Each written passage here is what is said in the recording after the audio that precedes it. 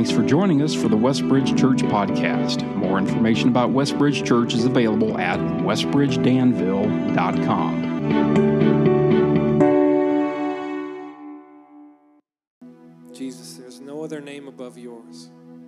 There's no other name under heaven by which we must be saved. And God, nothing compares to the promise that we have in you. Nothing in this world, no wealth, no riches, no status, no position, God, could compare to the promise that one day all the things of this world will fade away, the pain and the heartache and the struggling and the wrestling, God, and we will simply dwell with you and you will dwell with your people. God, how we long for that day. But until then, Father, we pray that you would sanctify us. And through your Holy Spirit, you would make us more and more like Jesus. As we talk about purity today, God, I pray that you would just reveal in our hearts the impurities so that we can give those to you to be washed in the blood of Christ. We thank you for the price you paid for us. It's in your name that we pray. Amen. You can have a seat. Well, coming up in just a couple weeks, there's an opportunity for anybody who's newer to our church or interested in what membership at Westbridge looks like. It's a class called Connect 101. It's going to start the 28th, I think. And that's going to be on a Sunday morning here. You can sign up for that on your bulletin. There's a little tear-off sheet called the Connect card. You can check that box and drop it in the offering plate a little later in the service. Another thing you can mark on there is for the BLESS commitment. If you haven't been here the past 2 weeks, we went through a series called BLESS, and BLESS is an acronym that stands for Begin with Prayer, Listen, Eat, Serve, and Share Your Story. And basically, it's a tool for blessing the people around us, our neighbors, our community, each other. And so what we said, or wanted to say as a church, that we're all in for doing this with coworkers, with family, friends, to bless them and show them the love of Christ. And we just want to give you that opportunity to mark that down on the Connect card and say, I'm all in for the mission of helping people become fully devoted followers of Christ. So if you hadn't had a chance to do that yet, feel free to mark that down on your Connect card as well and drop that in the offering a little later in the service. Let's go ahead and pull out our Bibles if you've got it with you. And if you don't have one today but need one, there's one under the chair in front of you. Feel free to take that if you need it, and the words will also be on the screen as well. But we'll jump into the Word together. With the opportunity as a senior in college to work for Speedway gas station's corporate headquarters as a pricing intern. And I learned a lot. I'm super grateful for that experience because as a pricing intern, I learned how gas was priced, and there's a whole other discussion we could have about that. But towards the end of my internship, they didn't really know what to do with me anymore. My projects were done, and so they said, well, go hang out with the other interns. And so it was cool. I got a chance to go to HR one day. I spent some time in accounting for about 12 minutes until they figured out I didn't know what I was doing. And then I ended up and spent most of my time with the marketing people. And there was 2 projects they were working with that it was so cool to see. One was the Speedy Rewards card. If you have one of those, I was able to be in the initial meetings for how that got developed. And the other one was Enon Springs Water. Now, Enon is the town that Speedway's based in, and it was fascinating to me. I was invited into this meeting, and they were trying to figure out what to do with their water. They wanted to change it a little bit, and they brought in some water experts, and they basically just told me, sit in the back of the room, don't talk unless you're spoken to, and just sit there. But I was fascinated with it because basically Enon Springs Water up until that point was in a bottle similar to this, but it was pretty much Dayton City water, ran through a filter, and put in a bottle for you to buy.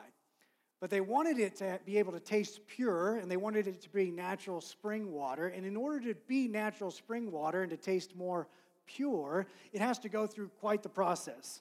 And so the process, it involves this: micron filtration, ozonization, and then a long list of numbers that it has to meet certain standards to go through that process in order for them to put natural spring water, pure taste, and those kind of things. And so it was fascinating for me to sit through that meeting, and I really had no clue what I was doing, but to watch the process of what the water was going to have to go through in order for them to sell it in this way. Much like this, in the Christian life, there's a process we have to go through. It's called sanctification. And that process is where we become more like Jesus, and we learn to love God more, and we learn to love people more. And that process takes time. And I wish I was further down the road, and you might as well. But what's important to note today is that sometimes what happens is we get stuck in the process. And it usually involves something like this, where we say, I love my wife, or I love my husband, I love my kids, I love my coworkers, but, and then there's usually somebody who you don't love, right? So for me, I love my wife, I love my kids, I love my coworkers. I don't think I love the people in the school drop-off line, right? And there's a variety of reasons. We'll talk about that later, but I just don't, right? I'm trying, and we use that as an excuse of, well, I'm just not there yet, right? I haven't been following God that long, which I have, so I don't have an excuse, and you don't either. And we can't allow the fact that we're in process to excuse us from loving God and loving people like we're supposed to do, right? Because that's usually what we'll do is we'll be like, well, I would love them, but they hurt me. Or I would love them, but they didn't show up for me when I needed them, right? And that's not to mitigate or minimize the pain that you've experienced at someone else's hands, but that's not everybody, right? And Jesus calls us to love everyone. Matter of fact, he kind of went on to say that we should love God, that we should love one another, and we should love our neighbors, and we should love our enemies. That seems to cover everybody in my life. I'm not sure about yours, but I think that's everyone, and that's who we're called to love. The problem is that's very difficult, right? That is extremely difficult. Today, I want to help you understand, though, that pure love is possible through more reliance and not more effort. I think typically what we would think is if we just work harder at loving difficult people, it'll be better. I think that's what our culture pushes, right? Try harder, lift yourself up by your bootstraps, put in more effort. And I think when it comes to having a pure love for people, that can only happen through God's grace in your life. Because when you understand who people are and that they're made in the image of God, and you understand that people have intrinsic value, I don't think the world offers that in any way. They may tell you should 5 steps to loving people better or 3 times to do this in a day, but that's not going to get it. I think pure love is only possible through more reliance in God and what His Word says in order to change us into the people that we need to be. Matter of fact, 2 Peter 1 says that His divine power has given us everything we need for life and godliness. Everything would seem to include everything. So if you have a difficult person in your life that you're struggling to love, I think that God has the power to give you the ability to change your heart to be able to love them in a pure way. Just as the water had to go through a process in order to be marked pure, you and I have to go through a process in order for us to have pure love for each other. And so today, as we look at this, I want to help you understand this hopefully a little bit better. I do not have the market cornered on this, by the way. I am still a work in process, and I'm trying not to let that be an excuse anymore.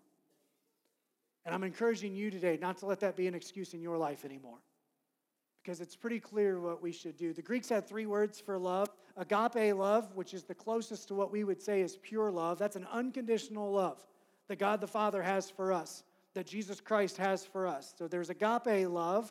There's phileo love, which is brotherly love, the city of Philadelphia, and that's a brotherly love. And then there's eros that they would use to describe romantic love. And those 3 words were used to describe varying degrees or types of love. The problem with the English language is we have one word, love. So you love Cheetos, and you love your mom, and you love the Colts, and you love donuts, but you don't love your mom the same way you love Cheetos, right? It's a different way of describing it. And so when we talk about pure love today, I think we all have to understand that this is talking about an unconditional agape love that we would have for not only God, but for people. And I think it's entirely possible if we'll rely more on God to change our hearts and more on God's Word to change the way that we think and the way that we act. And I think it's entirely possible. And so if we go on, flip over to 1 Peter chapter 1 today. That's where we're going to spend most of our time. If you have a Bible, flip over there. If not, it'll be on the screen. Before we get into 1 Peter, I want to give you a little bit of a background as to why I think you should read 1 Peter. Matter of fact, I think you should read 1 Peter all 5 days this week. There's 5 chapters. You can read the whole book in about 12 minutes. But Peter gives some incredible insights on for husbands. If you're not considerate of your wives, it can hinder your prayers. It talks about living in a pagan society and how to live in a way that honors God. It tells how to deal with persecution that might come your way. And I'm not just talking about a bad day or your car doesn't start. I'm talking about real persecution that comes your way or difficulties that come your way. It also talks about how to use your gifting. And so 1 Peter is a really easy book to read. There's 5 days this week. Take a chapter a day. I would encourage you to do that for the men in this room. There's a fight night coming up November the 9th. And it's all going to be about how to read your Bible. But get a head start ahead of time. This is a really good way to get into it. But the background behind 1 Peter is it's about 30 years after Jesus ascends and goes to heaven. In Rome, where this is written from, Nero becomes emperor.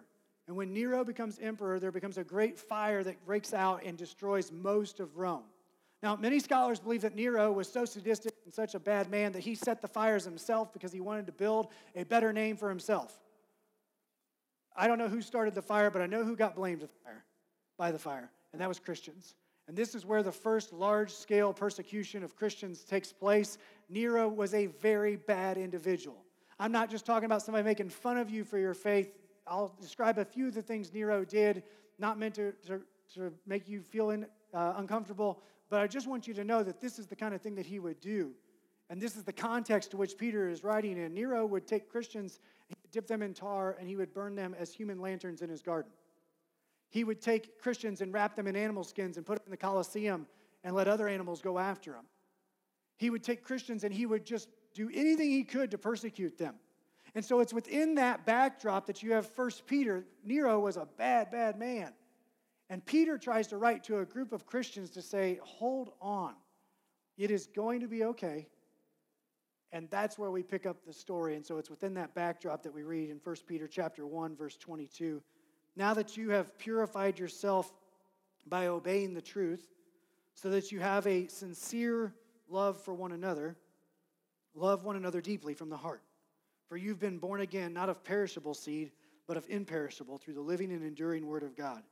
For all people are like grass, and their glory is like the flowers of the field. The grass withers, and the flowers fall, but the word of the Lord endures forever. And this is the word that was preached to you. Peter says that we can purify ourselves by obeying the truth. But here's the other reason I think it's important to listen to Peter. Peter screwed up a lot in his life. He had his love tested, right? He said, yeah, Jesus, I will follow you no matter what. And he denied him 3 times. But his love was reaffirmed 3 times on a beach on the Sea of Galilee. And by this time, he seems to finally get it. If you get a chance, read 1 Peter this week, you will see that Peter finally got it, I think. And Peter says that in verse 22, that you have purified yourself, or you can purify yourself by obeying the truth so that you'll have a sincere love for each other, love one another deeply and from the heart. You see, obeying the truth is different than knowing the truth. I'm not going to tell you anything you've never heard before today. You've heard all of this. Love God, love people, love your enemies. There is nothing new for what I'm going to say today. But obeying the truth and knowing the truth are 2 entirely different things. And Peter says that if you'll obey the truth, you can purify yourself. So as you look at God's word and what he says about loving him and loving people, and you take that and you obey it in your own life, you will start to purify your own heart. None of us came out of the womb naturally loving people, right? We have to make the choice. Am I going to love them or not? And so Peter says that you can do that, not by knowing more things, although knowing things are really important, but by obeying those things. He says that if you'll obey these, you'll have a sincere love for one another. I don't know about you, but I'm not sure I always have a sincere love for everybody. The way that I develop my love to be sincere is by obeying the truth. It's by obeying God's commands. It's by looking at the life of Jesus and looking at what he has to do. And so, as I said earlier, pure love is possible through more reliance, not more effort. You do the effort of obeying God's truth, but you also have to trust God enough to look at it and say, he's going to provide what I need to change. And he's going to help me in that process. And God never asked you to do something and said, good luck on your own and see you. He always gives you exactly what you need. And so it's entirely possible, I think, to actually love God, even when he doesn't make sense. I think it's entirely possible to love your neighbors, even when they're difficult. I think that it even is possible to love your enemies. And I'm not sure I would have that right away down, but I do think it's possible. Peter goes on and he says, love one another deeply from the heart. Peter is talking about a brotherly love here, but we could take this across any of the other types of loves, love for God, love for people, whoever. I was blessed with a really good brother, still am, and we fought like cats and dogs and beat the snot out of each other every chance we got. But I love him, and we don't always agree on everything. We agree on most things, but I love him, not because of what he did or how hard he hit me or what he didn't do, but because of who he is.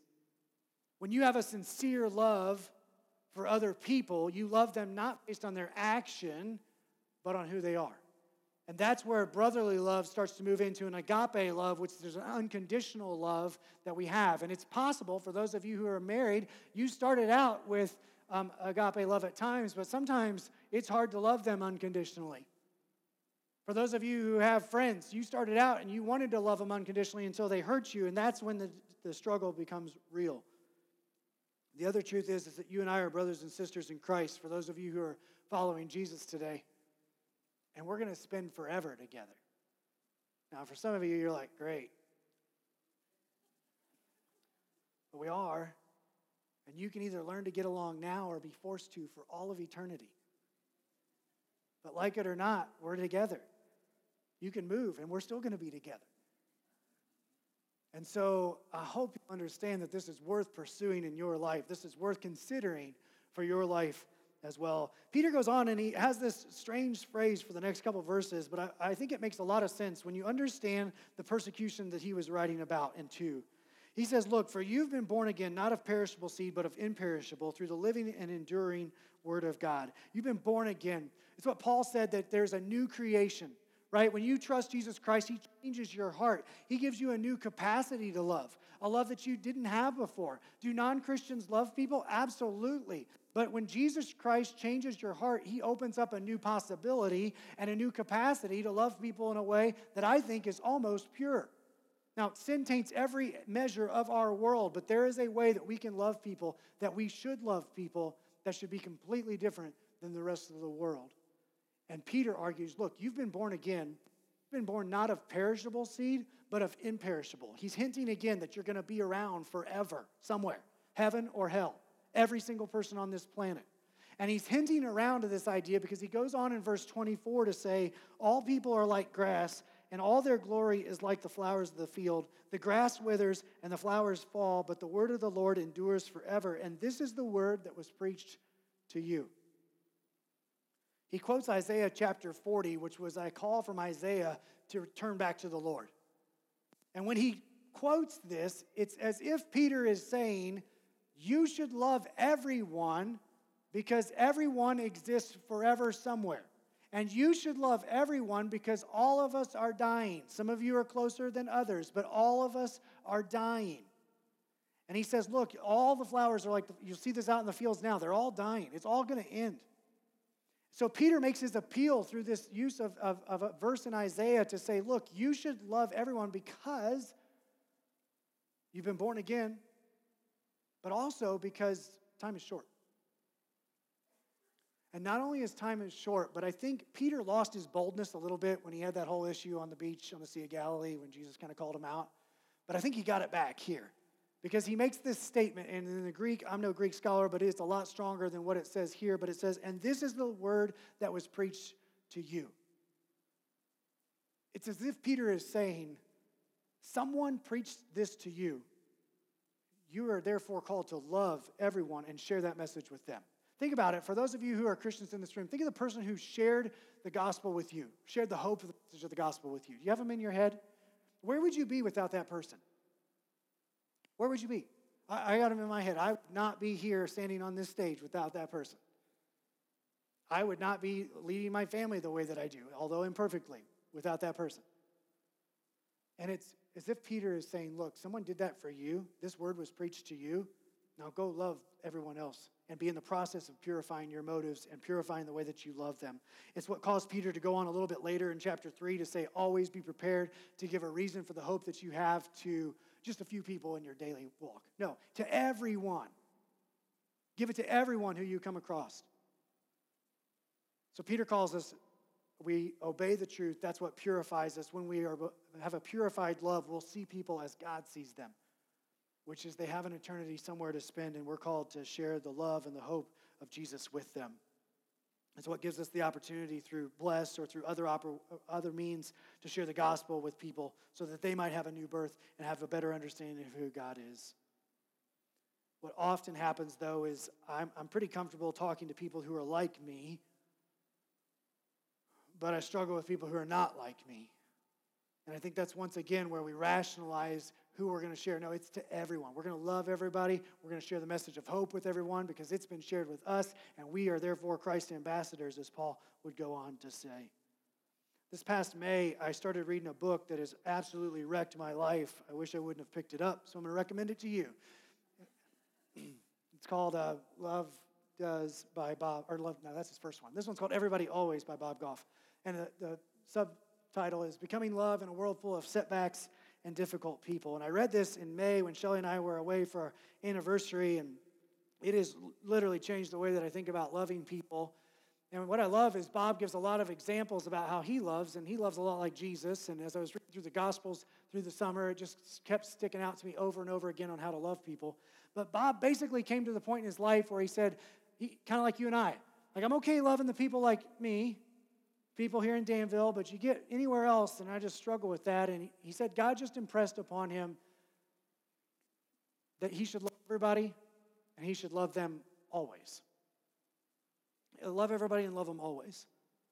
And what was really interesting is I was going through this personally and just thinking through all the ways in which I needed to step up in regards to purifying my love for people and for God, is he had this quote in the middle of the book that stuck out with me. It said that the way that we love people we disagree with is the best evidence of what we really believe. If you and I really believe that God can change anyone's life, then we should love everybody always. If we really believe that God can take any situation and redeem it for his good, then we should love everybody. And we should love them always. So not only should we love one another, which Peter was talking about, and that's the context of what he's talking about, but we should love everybody because we recognize that people are like the grass and the flowers of the field, and they're dying, and they're going to go somewhere. And without the hope and message of Jesus Christ, they're going to hell. And so we should just love everybody always with the hope that we might get to share the truth of who God is, and that we would be willing to step in and do that. And so for a lot of us, we don't necessarily struggle with loving our families because we like them most of the time until the holidays. But for a lot of us, we struggle with loving the people that we disagree with. And when I first started here, Tammy about some students or some kids that were struggling, and she said, you just have no idea what's going on in their life. And that's what, when you face a difficult person, I want you to think this week, like what could be going on in their life that make them that way? I grew up with great parents who loved Jesus and who took me to church and showed me what it was like to be like them. But not everybody has that. So maybe they act in a different way. Well, Chick-fil-A, the same thing with their employees. They say, look, if somebody's mad at you about their chicken sandwich, understand that there's something else going on in their life. So every Chick-fil-A person, at least 4 or 5 years ago, had to go through and watch this video. I want you to watch this video today so that you'll have a better understanding of what's going on in other people's lives.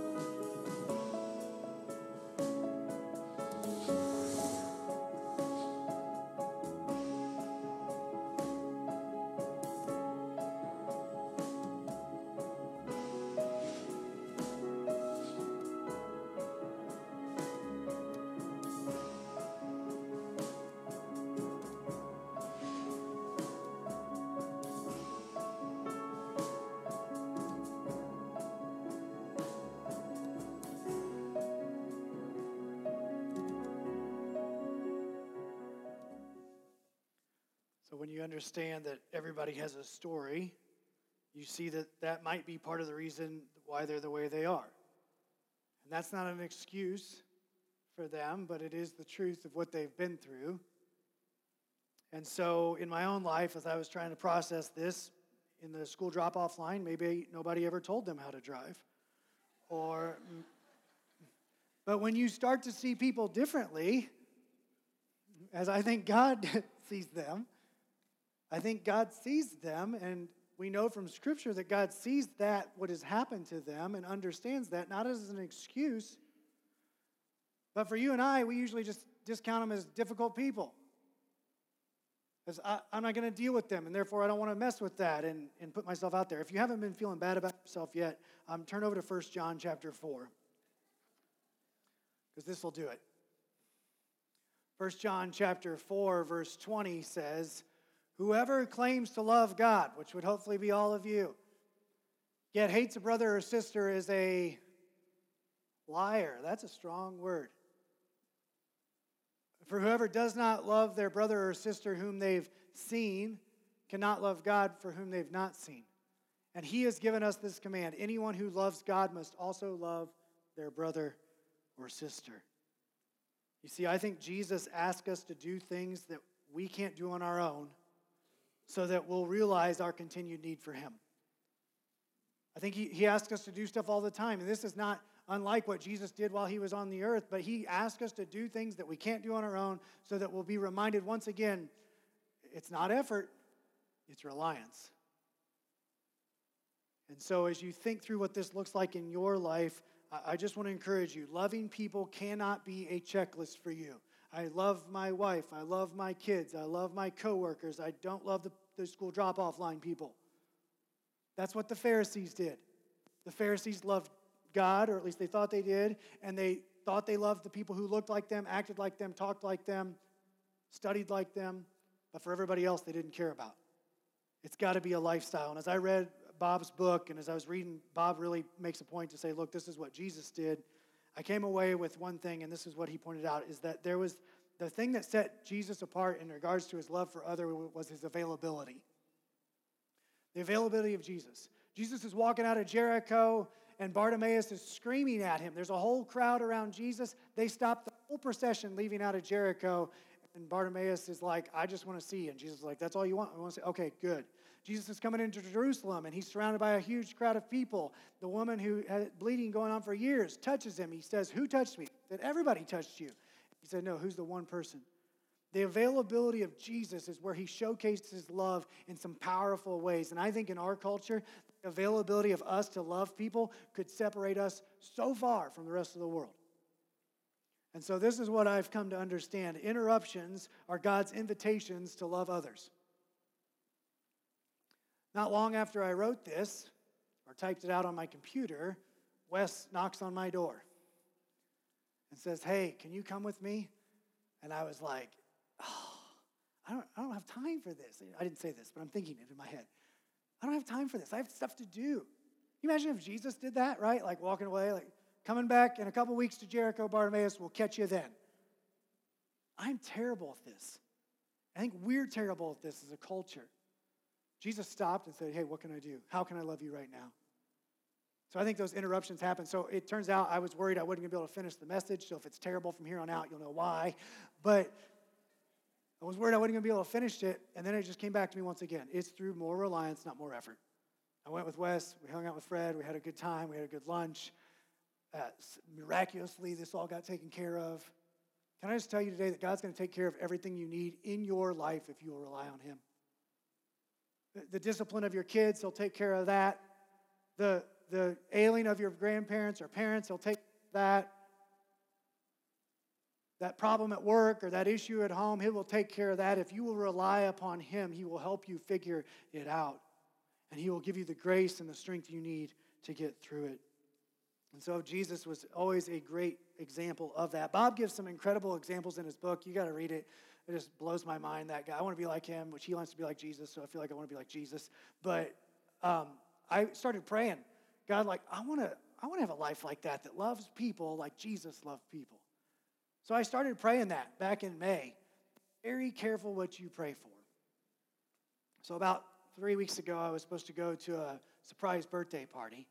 And right before I'm supposed to do that, Shelly asked me to go out and get some stuff. And I run into this guy, and his name is Ron. And Ron has interrupted my life for the past 3 weeks in ways that I could never imagine. And I have had some incredible conversations about Jesus with Ron. We've had some just really strange conversations in general, too. I went up to Ron and said, hey, can I give you a glass of water? And he goes, I don't really need a glass of water. What I need is a ride. And I'm like, I don't really want to give him a ride. I just wanted to give him a glass of water. But I gave him a ride, and we went down, and we had another conversation, and called him Thursday, and he's somewhere in southern Indiana now. And when God interrupts, and he'll do that. And I don't share that story to make me seem like I'm great. I share that story to say, look, if you're going to pray for this, be careful, because as Bob makes a point in his book, everyone who you need to love is in your life right now. So the next time you're interrupted in your day, it could be that God's bringing those people into your life so that you have the chance to love them. Right? Everybody in this room would be like, I want to love people better. Yeah. Oh, remember obey versus no. That's where it hits the road. And so that's what becomes really difficult. So I started praying that way. And it is just, I could tell you story after story how God brings people into my life. And sometimes I've done really well and helped them out. And sometimes, frankly, I've just been like, I ain't got time for that. But if you'll do that, God will absolutely show up in some pretty cool ways. The other thing I'd ask you is, have you prayed about your love for other people? And what I mean by that is usually when we're faced with a difficult person in our life, we pray for that person, right? Help Bob to be a nicer person to me at work. Help whoever to be a nicer person at work. But we don't ever pray about us. At least I don't. Usually it's always about the other person and what they did wrong to us. It's about the other person and how bad of a person they are. So I've been really challenged, and I would encourage you as we wrap up this morning to start praying for your own heart. Because if our love becomes purified in obeying the truth of God's word and who he is, then something with us has to change. Something with me has to change. Something with you has to change. And so I think if Peter was able to be here today, I think he would leave us with these three things. Number one, I think he'd say time is limited, so love everybody always. You don't know who to love this week and you're not real sure, just love everybody. And do it always. It'll cost you something. Number two, time is limited, so cling to what's enduring. Our world changes so fast, and I'm just more and more amazed that it wouldn't take much for us to not be here anymore. And so the enduring things are the Word of God, and the enduring things are people, and so invest in those two things. If you spend your time this week reading 1 Peter, and you spend your time this week loving people, you are in for possibly the best week of your life.